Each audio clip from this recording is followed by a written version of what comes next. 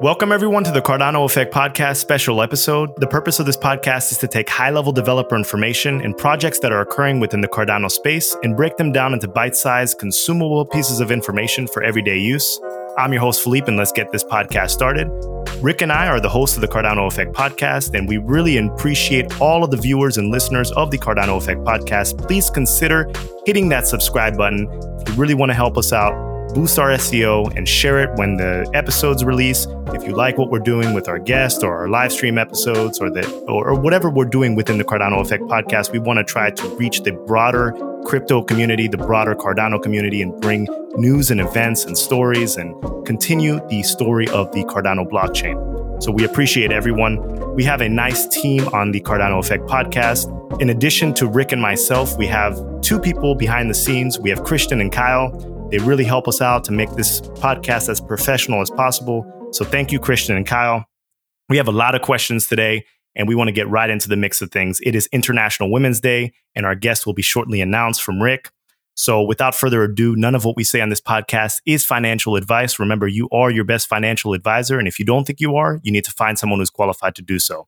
So without further ado, Rick, how are you doing today? What's going on? What's happening?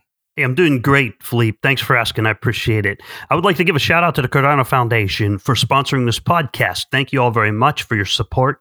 I would also like to remind any viewers new to this podcast that it's available on all major streaming platforms. So if you're driving in your car or working out, you can listen to the audio version of the podcast. Now, under our special guests, Tamara Haasen, IOHK Chief of Staff and Cardano Foundation Council member. Now, last time Tamara was on the Cardano Effect, it was on our episode with Ethiopia with many other people on. Now, this episode is dedicated to Tamara. Tamara, welcome. Thank you for coming on the podcast. How are you doing today? And where are you calling in from? I'm doing very well. Thank you so much for having me. I am calling in today from London.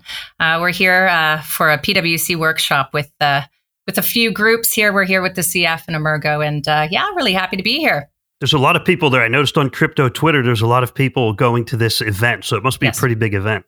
It is a very big event for us, for the ecosystem, the three entities. Yeah, we've got a lot of good people here from each of the three entities, and it's going to be a long 3 days. But PwC, I was actually just with them, and they have an excellent schedule for us. So yeah, I'm really, really excited about this. That's awesome. And your schedule's pretty busy because we had to chase you down to get you on a podcast.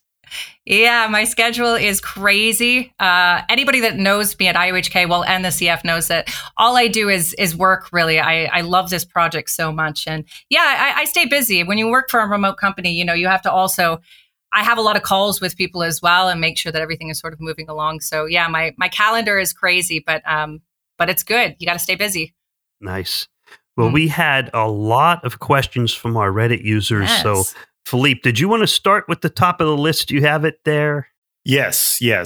So we're going to ask you about your role first at IOHK, and you recently joined the Cardano Foundation. So can you explain exactly what your role is at IOHK and what your role at the foundation is, and what maybe your day-to-day, day in the life of Tamara?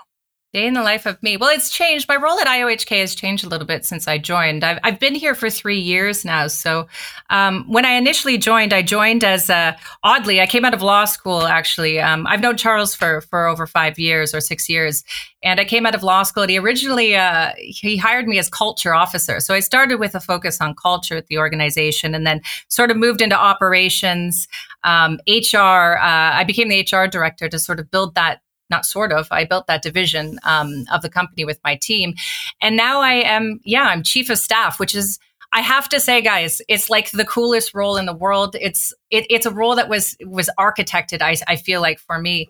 Chief of staff, what the hell is that? I mean, it's different for different entities, right? So it's a really, for the government, you know it from like political things and from the military, of course, chief of staff. I was actually just at an event in Washington. I met the chief of staff for the Navy SEALs, and we actually had a session about what is a chief of staff. I'm now part of a chief of staff community. But it can be anything. It can go from like the not lowest level, but like an EA all the way up to an actual strategic advisor for the CEO and the executive team. So that's basically what my role is. It's so many different parts. I still oversee the people operations of the company, which includes and encompasses the culture of our organization.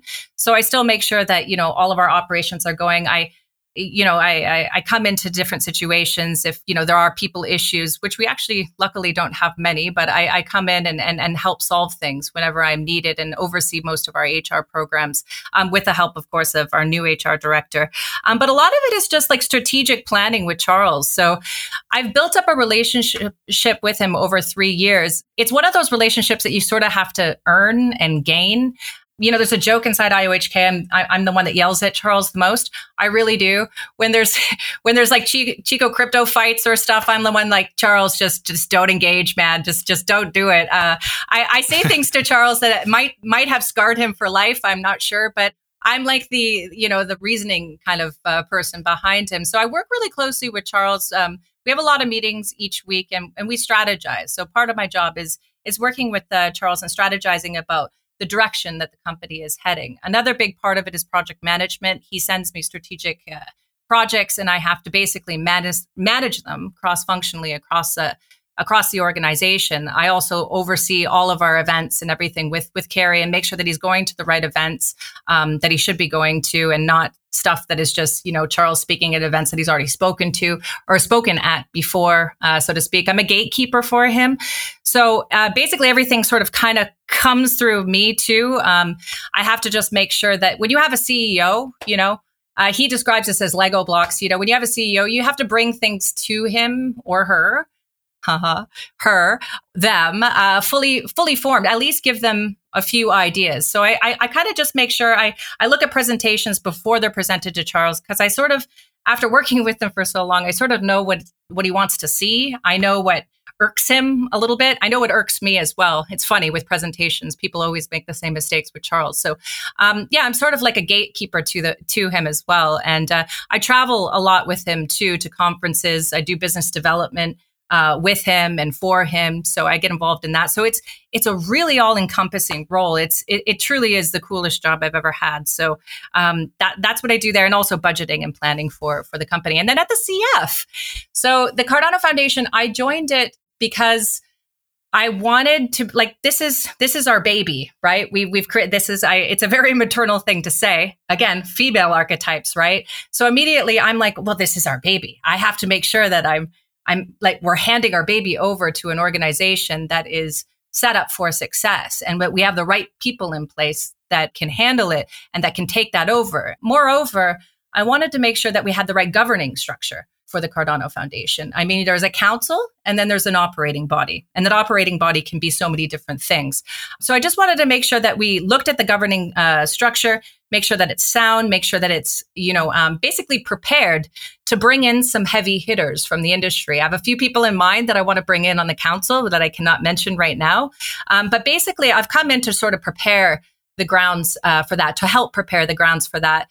Also to push a strategy. I don't know if you guys saw my other interview with Bakit, but I'm pretty sure I said like it 9 times. I'm like, I'm a planner, man. I like plans. I like strategies. You can be agile, in your strategy, but you also need to have a strategy. And that's actually the point of this workshop. So I work with Jerry and Nathan and Domino, and we actually drove this workshop, which basically the PwC workshop, the outcome of it is a consolidated sort of commercial strategy between the 3 entities, right? So as you guys know, I mean, each of our entities has a specific business activity. In the Cardano Foundation's case, it's more of a custodian and a compliance activity and an enabling activity. So the 3 entities need to be on the same page. They need to execute in their own swim lanes, right?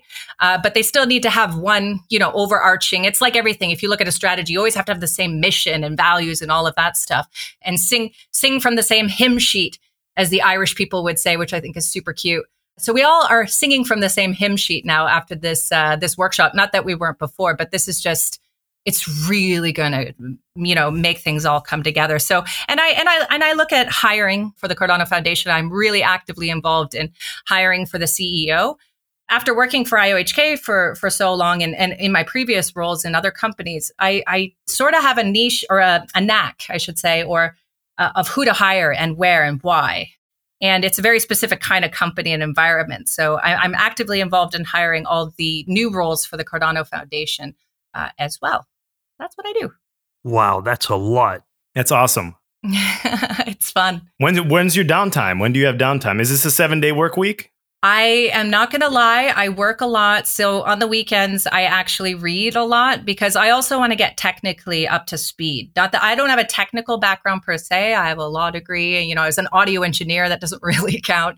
It does a little bit. But I like to get up to speed on things over the weekend because I don't have time during the week. I'm also going to be taking a course on coding and complexity theory and stuff. So no, I don't have a lot of downtime, but that's, you know, this is one of the things, like everybody, they can get down on you and they'd be like, well, you work too much. It's like, no, that's just how I function. I always have. I come from a family that works a lot and I just love it. I mean, this doesn't feel like working. So no, I don't have downtime, but I get to go to cool places. So that I guess feels a little bit like vacation. And I watch a lot of, Netflix when I have downtime.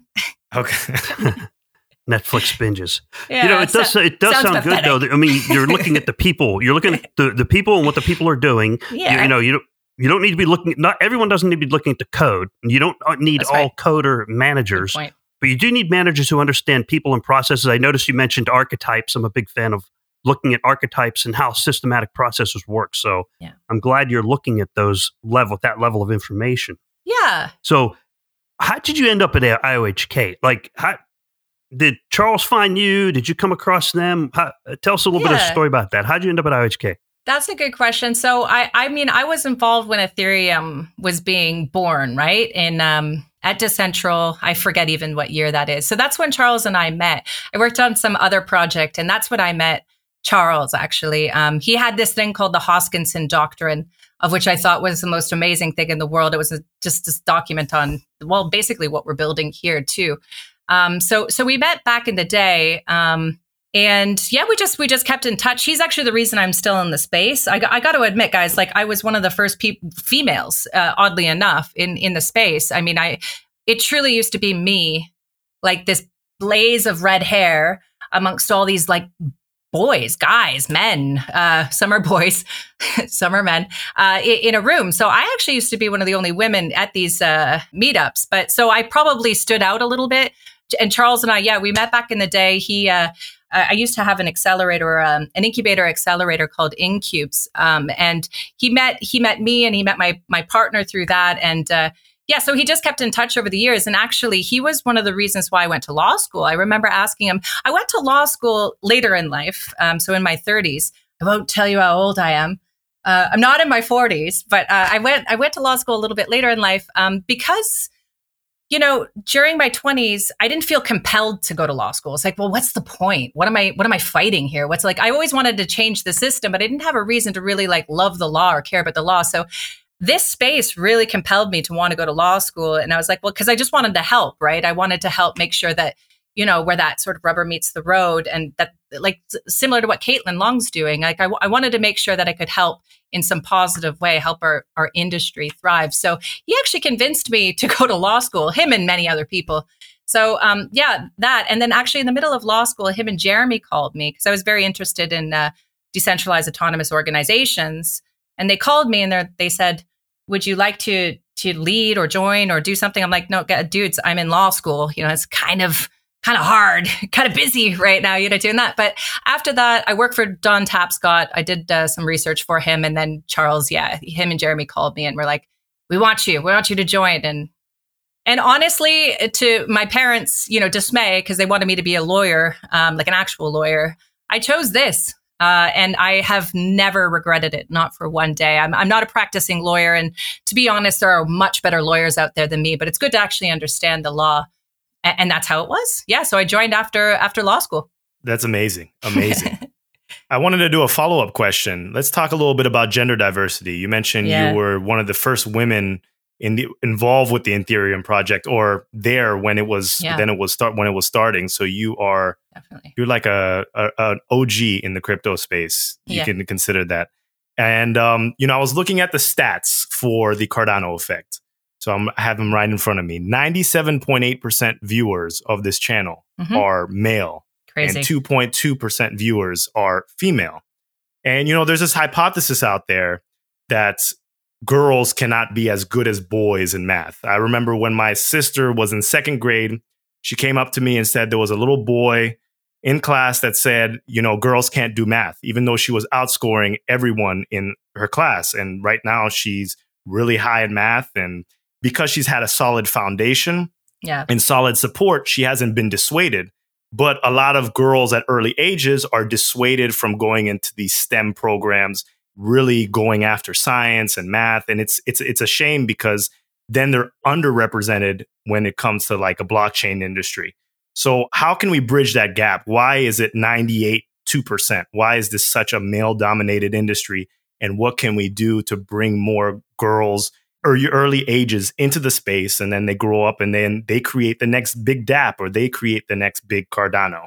Well, that is the question, right? That's the biggest question. How do you solve this? So it definitely happens. I mean, everything is solved at the individual level first. I always look at things individually, then unit level, and then systemically. So individually, I mean, parents really need to also grow up. Honestly, I think we need to educate parents a little bit more on teaching their children all skill sets, including opening that sort of concept to them. I mean, I know my parents too. They didn't really push. I was very good at math, but they didn't really push it on me. It was never like, oh, well, that's a great field to go in. Actually, now that I think of it, it wasn't really like that. So obviously more women that are successful in any of these disciplines, speaking about it, talking about it, coming up more to the forefront, seeing that a little bit more, that's really going to help women. The problem is with women is that we don't have a lot of female leaders. I was just at Davos and I saw Marissa Myers walk by, and I honestly almost started to cry.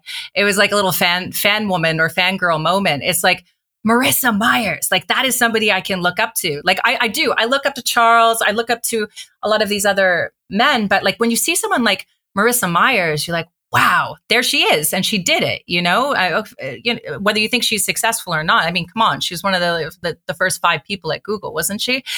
And so just seeing more women in these sort of leadership roles and seeing how cool it actually can be. And I think there was like 3 astronauts. Like I'm always posting stuff about women because I think when you see that more and the media covers it more, that's really, really, really going to help a lot of people. We need female role models, guys. Like we really do, even in politics, right? Like think about it. How many political leaders, well, we do, we actually have more now, but how many political leaders can females really, really look up to? So that's definitely going to help a lot. I don't know about making it more gender friendly. So I was talking to a partner, a product manager today. So think about this, like we actually want to create a product, a wallet, and knew she was actually a speaker. She's a wonderful girl, woman. See, we also need to stop calling women girls when we're women.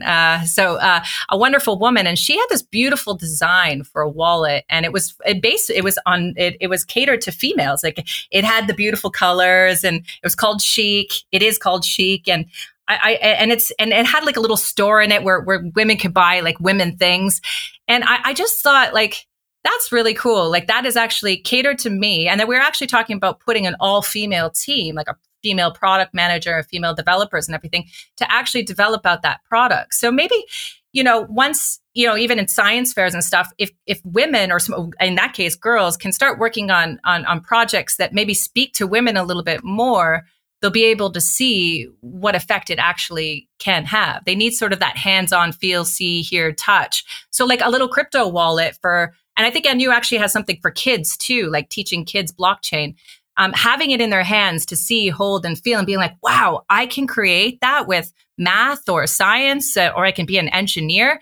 Like that's, or I can create technology. That's amazing. That's what they need to know and hear. We just need more stories like that. And guys, trust me, I know the other side of the equation. I've never thought of myself as a woman. I really haven't. Like, I get it. I'm a woman. Of course, I think of myself. I look at myself every day. I'm like, okay, yeah, you're for sure a woman. But I never like go to any job that I have, and I'm not thinking the whole time like, oh wow, I'm a woman. This is crazy. Like, we just don't think about that. But like, then there's that whole feminist, people like me don't think about that. But then there's this whole feminist movement that men just seem to hate. They're like, wow, those guys are they're crazy. They feel like they've taken it to an extreme. I think we need to take it somewhere in the middle, right? And just sort of like, yeah, definitely look at helping women a little bit more and focusing a little bit more on woman issues and giving us more opportunity. But at the same time, also maybe highlighting the complementary aspects too, right? It's not just one thing. It's not just women. It's women and men working together and supporting each other. And this is where I would have to say, like, men need to help us too. Like, we're not damsels in distress, like, oh, poor us.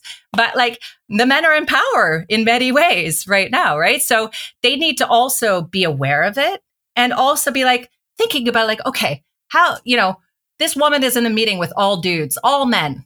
How can I help her, maybe get her voice heard a little bit more? How can I help make sure that she has the same access to knowledge as I do? A lot of the times men go into the back corners of the world, wherever they do business. And that's where business is done a lot of times still, guys. On the golf course. And I play golf. So that's like one thing. This is one thing I'm like, I'm going to learn golf. No, that's not why I learned golf. I learned golf because I used to play hockey, actually. And it was a natural transition. But they absolutely do it on the golf course. So yeah, I was saying to these wonderful women I met in Davos, most of them lawyers, like, what should we do like for extracurriculars? Like I'm starting a cigar club actually in Zurich for the females, but like we should have our own little groups too. Women need to support other women. And again, I gotta say, I'm so honest, guys. I used to find those things really annoying. It's like, it's like another female fest. And like, I used to be invited to like women in blockchain. And I was actually voted top 100 women in blockchain. I'm like, who cares that I'm a woman, guys? I just got here. I'm just me, sort of like what the new prime minister of Finland said, right? She's like, well, I never really thought about my gender. When she said that, I was like, yeah, totally me too. So that's why I was always #me too. That's why I was always a little bit, reticent to join these all female things. But now it's like, no. We really need to share our stories, us other women. We need to have more support around that. Women need to band together. And I think it's BS that women can't work with each other too. There's like discussions about we're catty and we're this and we're that. I mean, people just need to grow up in general. So I think women just need to get past whatever hangups they have. I mean, once you get past telling each other, oh, I love your coat, I love your shoes, I love your jacket, because that's what women do when we meet each other. We're like, oh, I just love your hair. But once we get past that, we really can do, and we do amazing stuff together. And guys, it's an uptick. I see it happening.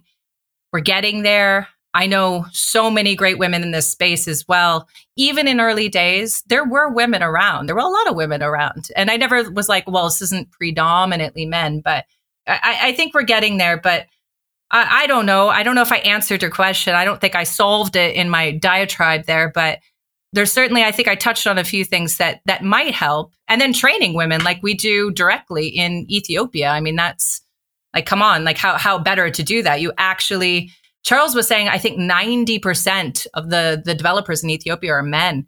And we had 300 applicants for the women developers. And that's like, it's like having programs like that focus on women is also incredibly helpful. And then women who code, that's another thing that they're doing in Toronto and other places. So yeah, maybe that would, that's. Yeah. Well, I would like to circle back to where you started with parenting and other people being involved, because I have 2 daughters. Okay. And we were getting ready for the podcast. I was talking with Rod Alexander, and I was telling him a story, and he thought it was kind of interesting, but I did not see the vacuum of women in STEM. I was like, I didn't know women in STEM was really that big of a deal because of 2 things.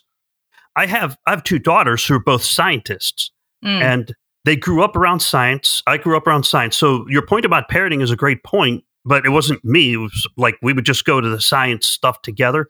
And so now one of my daughters is a biochemical engineer. She's working on a biomedical engineering degree now for her master's.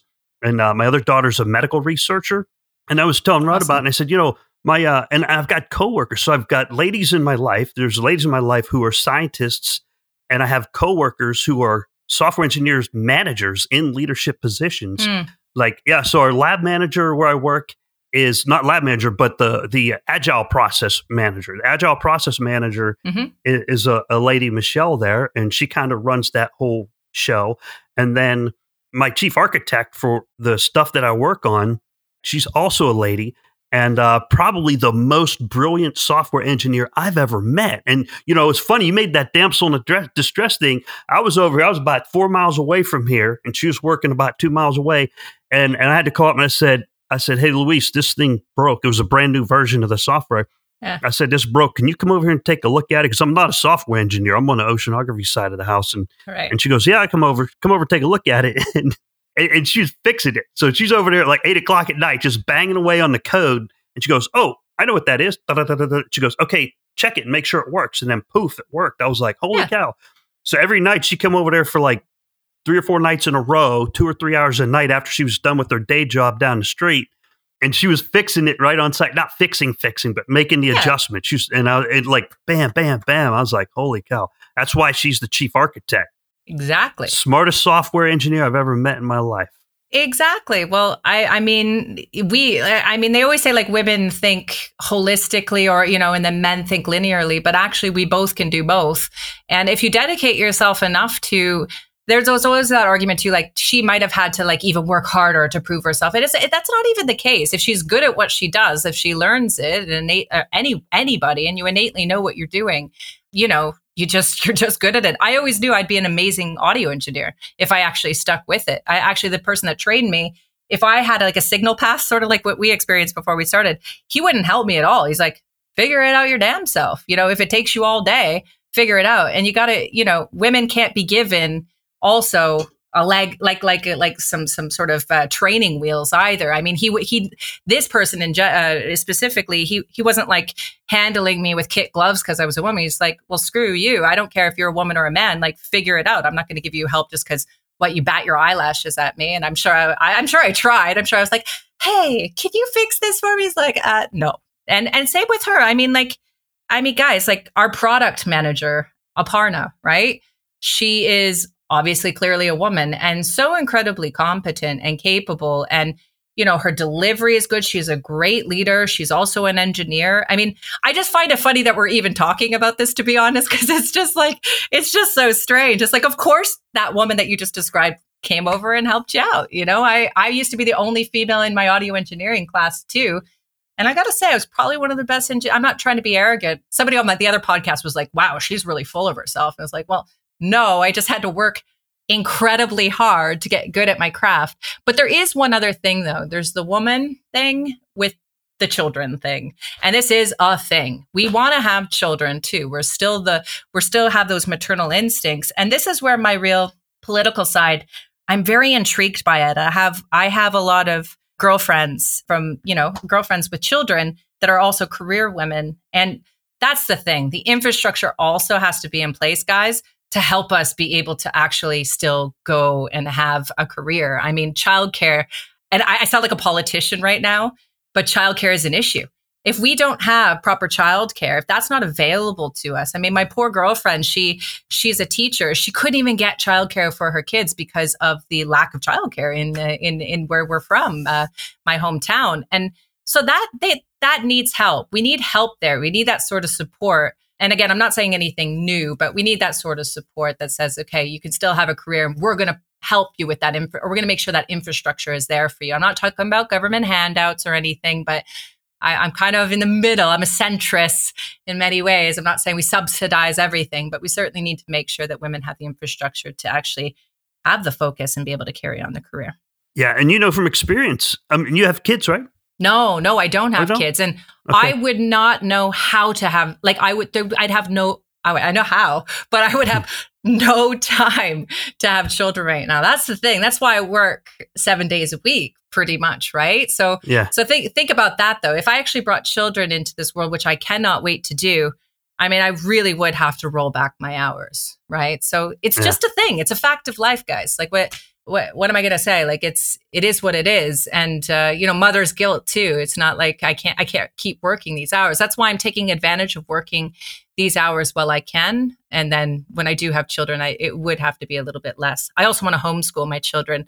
I'm not a big fan of the system, to be honest. I think it's not so great, but I haven't found anything that I would love to send my children to. But again, I don't have children, so I haven't researched it too deeply. So that's another thing, if you want to homeschool your children as well. Yeah, that adds to the workload of kids. Just the wonder of kids. the wonder of children. Yeah. It's a lot. Yeah. So you mentioned earlier Marissa Mayers, and you look up to her. Sure. And, it's really hard to see a self-reflection of yourself. But for all the listeners and the viewers of the Cardano Effect podcast, Tamara is integral in building the Cardano project. And in the sense that I always compare it to, I watch basketball. And if you know about basketball, there's a position on every basketball team called the GM. And the GM chooses all the draft picks for a basketball team. And I am a Miami Heat fan, and one of the most famous GMs is Pat Riley. He's infamous. He brought LeBron over from Cleveland back in the day. He organized the Big Three, so he built a super team. And it's analogous to what you're doing with Cardano. Although we have Charles doing his AMAs, he sold a lot of people with that whiteboard video back in the day. Yeah. He's a master orator, and he knows how to speak to people. He's very intelligent. But at the same time, someone else built that super team, and that person was you. So how did you go from barely any employees to over 200? And what was the thought process? How'd you build your super team? Can you take us through that? Sure. Yeah, it was obviously a long and arduous process. Yeah, so I was there when there was 20 people. So I really had to find a good team under me. It's obviously not just me. You have to first make sure that you know what role you're hiring for and how it fits in the rest of the organization. I think that's the part that we maybe struggled with a little bit at the beginning. Now it's like, hindsight's 2020, but it's like crystal clear. Okay, we need to hire these people, and then this, so I think we did it a bit backwards in some ways. So I was sort of working with what we thought that we needed at the time and sort of piecing that together. So that's one thing. Now it's just so much easier. That's why I can help the CF, because you just need to know, the other person needs to know as well what is expected of them and how they fit into the rest of the organization. So yeah, the first thing you need is great recruiters. Guys, I'm not a recruiter. I don't go onto LinkedIn or, and scouting out people. I mean, I can't operate at that level. I'm a higher level thinker. I can't do that stuff like that rolling up my sleeves and finding people. So you need to rely on the most important people in your organization. I truly mean it, aside from all of our developers, of course, and all of us, actually. We're all equally important. But my recruiters, man, these guys are incredible. They are very, very, very good. So you need a good recruiter that's hungry, that's aligned to you need to inform your recruiters. They're not just recruiters, right? You need to inform them of your entire commercial strategy and what you're you have to bring them into the process. And I profile candidates. I'm very crazy. I'm a very pedantic woman. I profile the candidates very, very clearly and closely before we go to market. So at the beginning, it was a bit, shaky still, but, that includes like salary ranges. You don't want to get into a situation where you're hiring somebody at the end of it and they're like, oh, well, I just want 400,000. And you're like, oh my God, I just put you through 3 interviews and you're not getting 400,000 per annum. I'm sorry. So making sure that you have very clear parameters for your recruiters and your interview teams is really key. So yeah, I would say a lot of the legwork beforehand, planning, guys, planning. You got to plan this. You got to know exactly what you're wanting. You got to keep going, hammering on those job specs and making sure that the hiring manager knows what they're doing and hiring for. And then it's just a matter of interviews. It's a matter of finding the right candidates. You get bar setting candidates. So there's a tendency to just like, oh my God, that person's amazing. And it's like, especially when you're in a rush, right? When you're in a rush to hire somebody, there's a tendency to be like, yes, let's just go with him. But you have to learn to pull back a little bit, pump the brakes and be like, okay, this candidate was really good, but let's see what else is out there. So unfortunately, time's not always on our side. But yeah, you have to just be careful when it comes to planning, and you just need to know people. We have a whole suite of questions that we ask people through the entire interview process to make sure we're profiling a bunch of different things. For us, guys, it's not just about skills. Do you have the skills? It really isn't just about this. I value so much, is this person a cultural fit? Does this person actually, so then you don't have to train them about your culture. They just are your culture already. They embody all those things that you just naturally are, right? Like we know what Cardano is. I know you two do. Like when I met both of you, it's like, well, yeah, obviously, like you guys are, not that I hired you, but you know what I'm saying? Like I'm just fanboys. You're fanboys, exactly. But skilled as well, right? You got both of the things going. You're fanboys, but you're just also call it very what it is. Fanboys. Yeah, fanboys. Well, but that's part of it. You need to be passionate because it's hard work, right, guys? Like at the end of you guys know above anybody else. We're on the front lines of a lot of things. So these people need to be resilient as hell, right? We can't have like super special snowflakes that are just, I'm sorry, just like woman or man, they're just going to cry, if something just completely, it gets hard.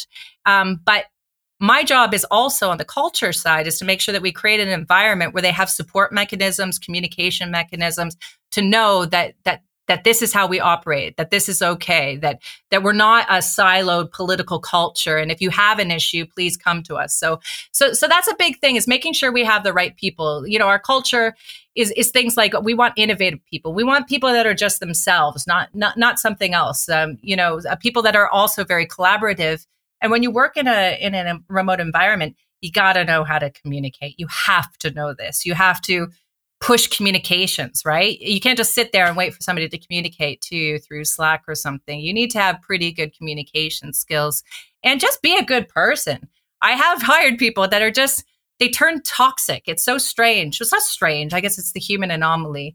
The Hobbesian humans are nasty, brutish, and short. But yeah, human nature comes out. It does. It rears its head, especially when you put a person in power. That's the biggest. Yeah, you put someone in power and you see how they act. And you're like, okay, I see the real you, So, yeah, sometimes you don't get it right with hiring. Most of the time we actually do. Our attrition rate is incredibly low. And where we've gone wrong is just by not supporting that person. Maybe when we lose good people, which is very rare, it's because we just didn't have the right processes or systems in place quite yet. And that we're getting there. It's always like, well, we know what to do, but we haven't quite gotten there because we're doing this. So I'm pretty proud. I do exit interviews with anybody that leaves, and they're always very positive about it too. And sometimes it has nothing to do with us.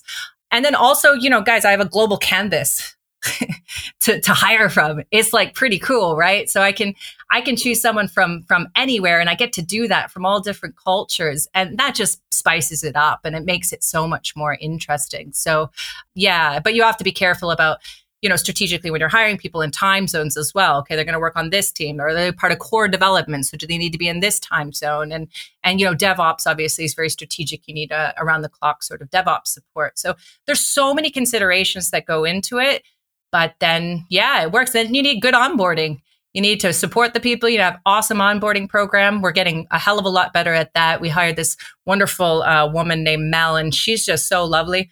Like, you are about the happiest, brightest, shiniest person. I stopped being so happy and bright and shiny because I'm just operations sometimes. And I'm like, we need a nice person like you that's just like, yes, I shall welcome you into our beautiful organization. And she's just so full of joy and just, it's great. So yeah, you got to make sure that you support them during their journey and help with their career and actually care about helping them with their performance, not just being like, well, you're a bad performer, you're fired. No, you got to be like, these are our expectations. If you're not meeting them, this is why. And you have to look at yourself, guys, like leaders in this company. We're trying to grow our leadership team. You have to make sure you have well-trained leaders. Leadership is an interesting one. I still haven't quite cracked the code on that. Some people are just naturally good leaders. Other people need a little bit of work. So I'm putting in a leadership development program. That's why I went to Washington as well, was to meet General McChrystal, who wrote Team of Teams. And that's about team dynamics and structure as well, what the military uses for that. But it all comes down to good leadership. So we're really focused on that right now. And you can't be like bringing bureaucratic processes into engineers because they're like, screw off, woman, with your bureaucratic processes. I'm developing. Leave me alone. So we have to be very careful about what programs we roll out. But yeah, leadership is also a big one when it comes to recruitment's one thing, but how do you keep people, right? That's the true testament. Are people leaving or are they staying? Are they enjoying? And doing constant feedback. We're really good at feedback now. And I actually appointed a new person as culture officer, Tom Flynn. He's also our lead BA. Actually, no, sorry. He was our lead of the BAs. And then he's now lead of our PSG group. And that guy's just like, seriously, one of the best hires ever. I have so many people that I say like, best hire ever. He's one of my best. He's one of my best, one of our best. He's just incredible. So he makes sure that he's really attuned to what's going on in the in the company. That was a long-winded answer. So, yeah. No, that's a great answer. I'm glad you touched on leadership. I mean, that's fantastic. Yeah. I used to teach at the Naval Leadership Development School over at Little Creek, Virginia, and we would talk about what makes for a good leader. And everything that you said is exactly the kind of things that we would go over, although, we'd go through case studies through history and stuff like that. And That's the cool. best leaders are the ones that people look up to. It's not the screamers and yellers. Some people think, oh, the screamer and the yeller is no, they're not. It's the opposite. It's the opposite of those guys. Yeah. It's opposite. It's exactly the ones who have a calm, cool head. They stay cool under fire. Yep. Things just don't ruffle their feathers, and they stay professional under all circumstances. And those are who people look up to. When the employees have someone like that to look up to, Yes, sir. the employees are inspired and motivated to make sure that person is taken care of. And that's what makes for good leadership. And it sounds like you nailed it. You're on it. Damn straight. You're on it. Damn straight. And then admitting when you're wrong too. As a leader, what a powerful thing to do, is admit that you're wrong in front of your team. I've done that before to my team. I was like, well, yeah, I got this one wrong, guys or gals. But it's opening up the discussion too. It's enabling your people. I mean, let's be honest, we're all professionals here.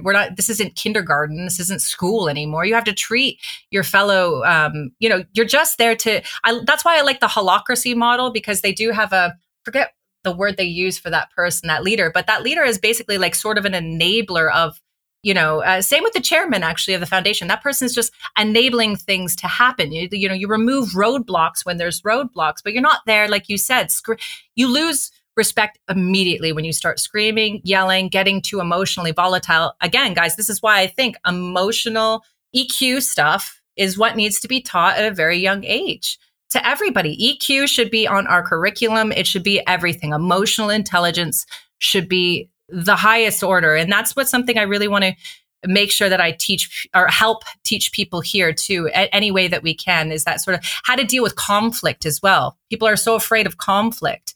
But it's a natural part of life, right? We don't always agree.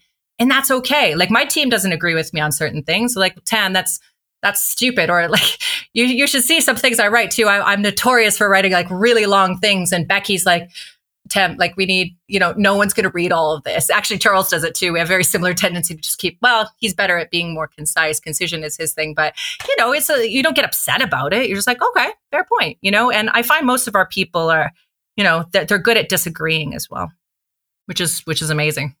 It sounds like you're doing everything right. You should have no problem finding plenty of people. You got to figure out who it is you want, right? Yes. We got to find the best. I hope people are knocking down your door. They should be. They are.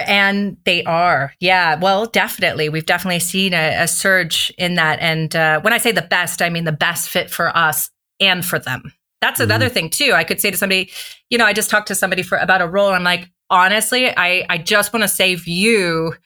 This isn't going to be a fit because I know I'm not going to tell you what role it is because it'll give everything away. But it's like, I know the arc of this role and you're going to hate it in the future. It needs a different, you got to be honest with the candidate as well.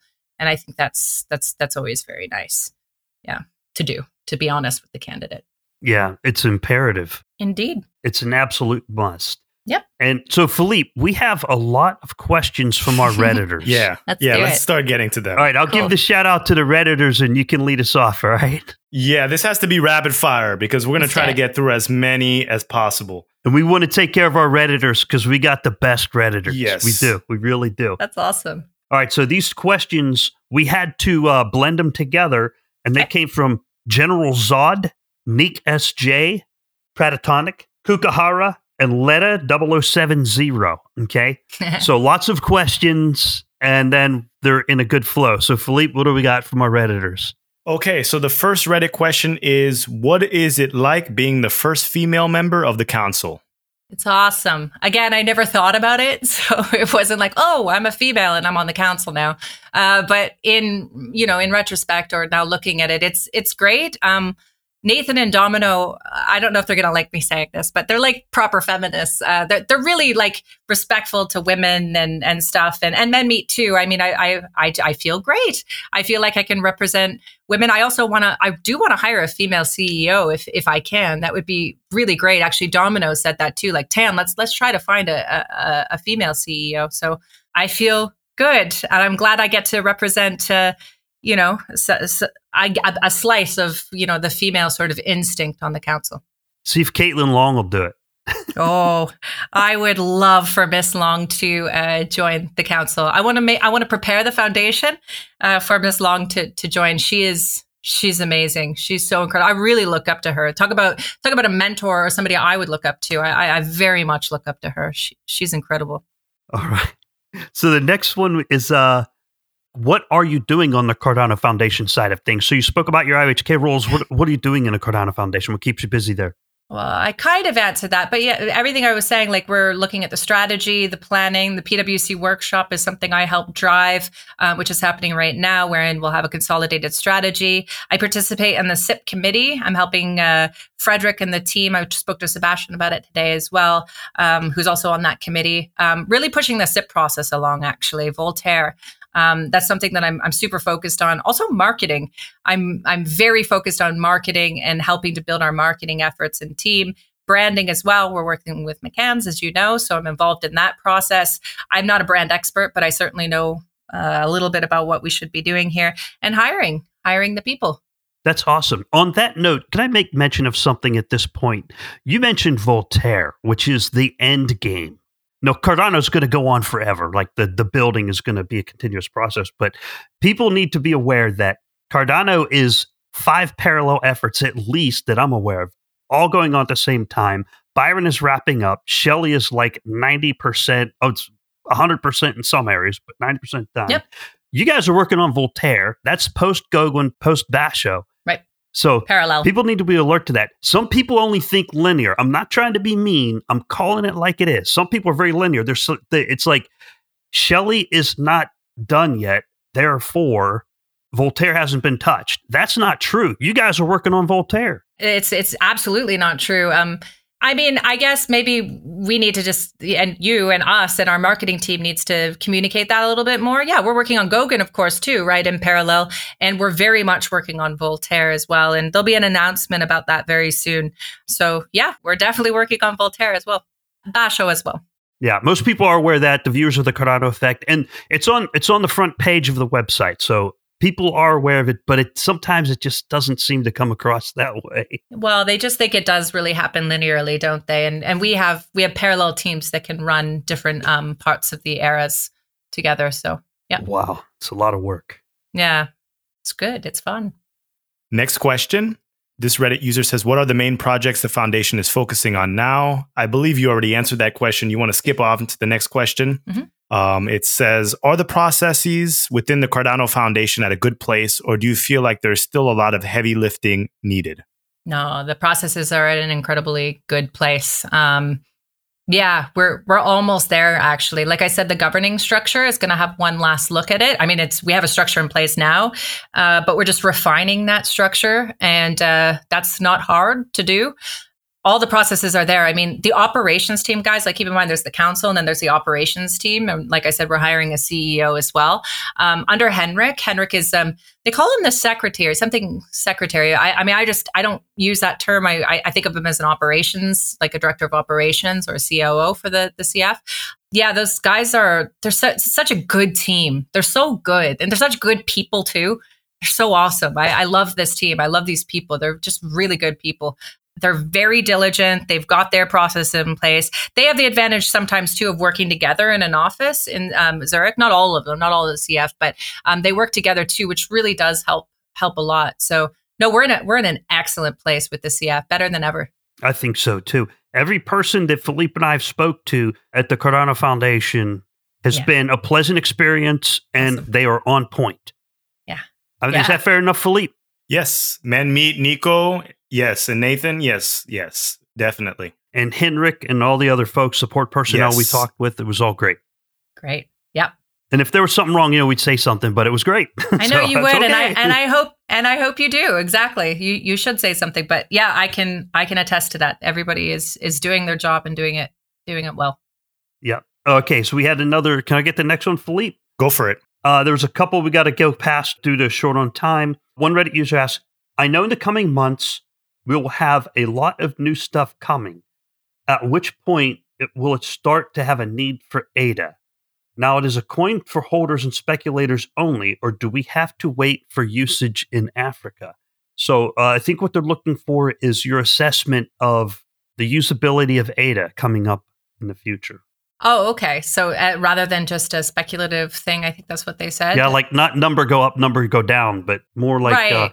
That's going to be dependent on all the applications that we build on top of it. So you guys know that Emergo is focused on building our ecosystem, and we're also going to have an Oracle solution and so forth. So it already is a utility token in many ways. I actually don't know how we're using the token in the smart contract model. Ethereum has gas and they use, I'm not actually sure how our structure works, but actual use cases and applications, they're going to use the ADA token for that. We have a project in Ethiopia that I'm not sure how much I'm allowed to talk about, but the token is used in that sense. So there's going to be a lot more utility function coming up and coming down the road. So yeah, and there's a couple things I just can't say right now. There's another thing that is just going to blow your guys' mind if we can announce it pretty soon. But I'll wait for Charles to sign and announce that as well. So yep, stuff is coming. Yeah, that's a good question. We'll come back to that question once Goguen starts rolling out, because then right. I think it'll be a more answerable question at that point. Yeah. Okay, It's fair enough? Yep.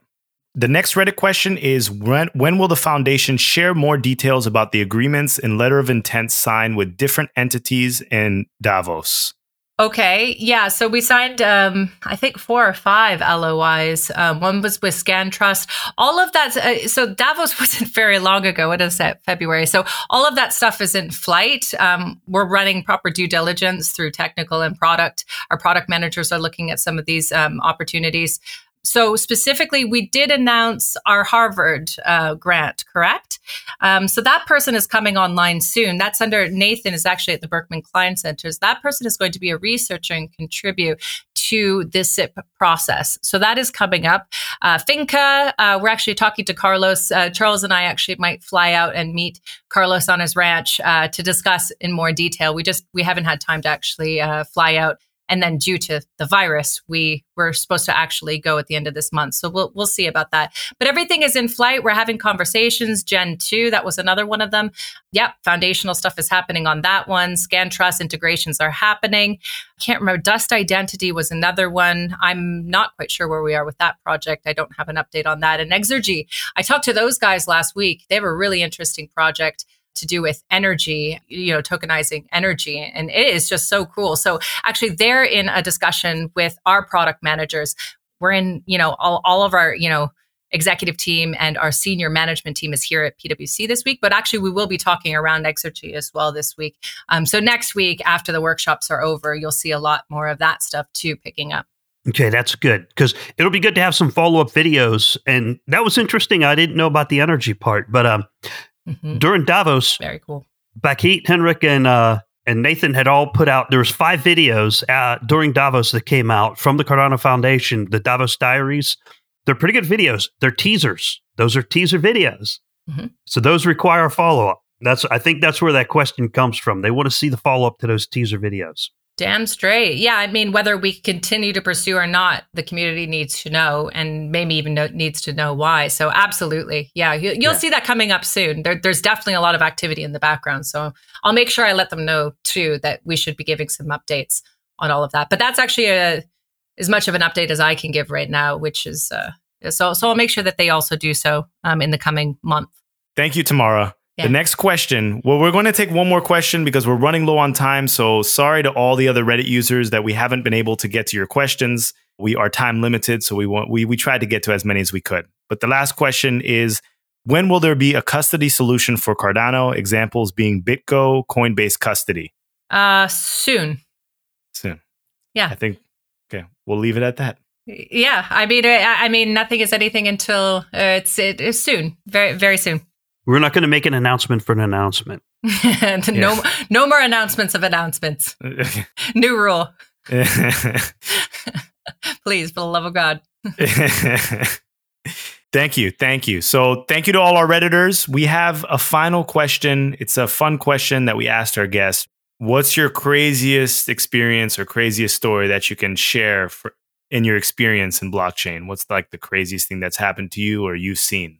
I mean, it's all pretty crazy, to be honest. I wake up every day. I hate to just say that, but every day I wake up like, is this real? I mean, really, even since the very beginning, it's always felt a bit like a dream.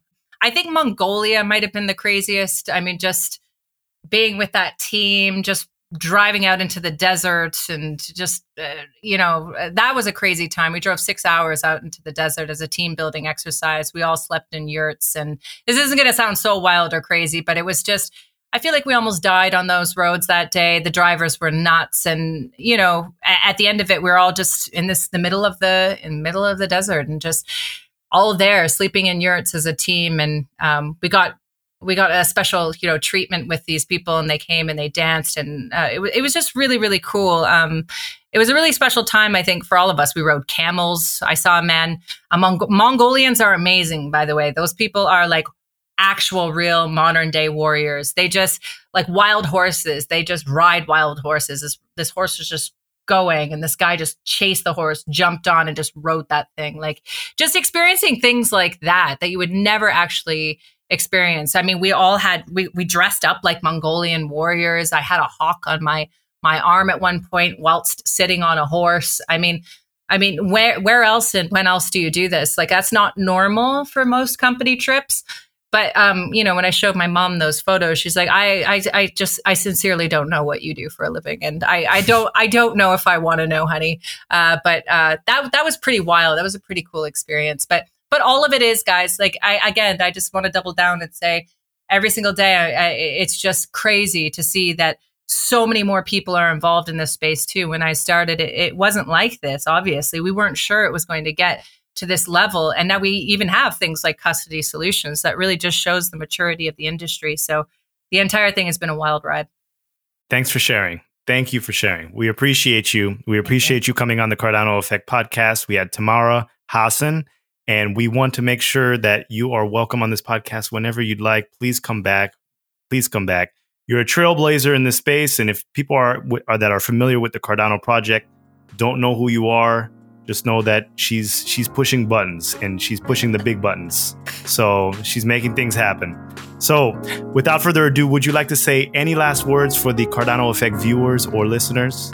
Sure. Yeah. Just thank you for tuning in. Thank you for caring. And I look forward to your comments too. I can jump on and answer any more questions that you might have in the future. So thanks for your support. All right.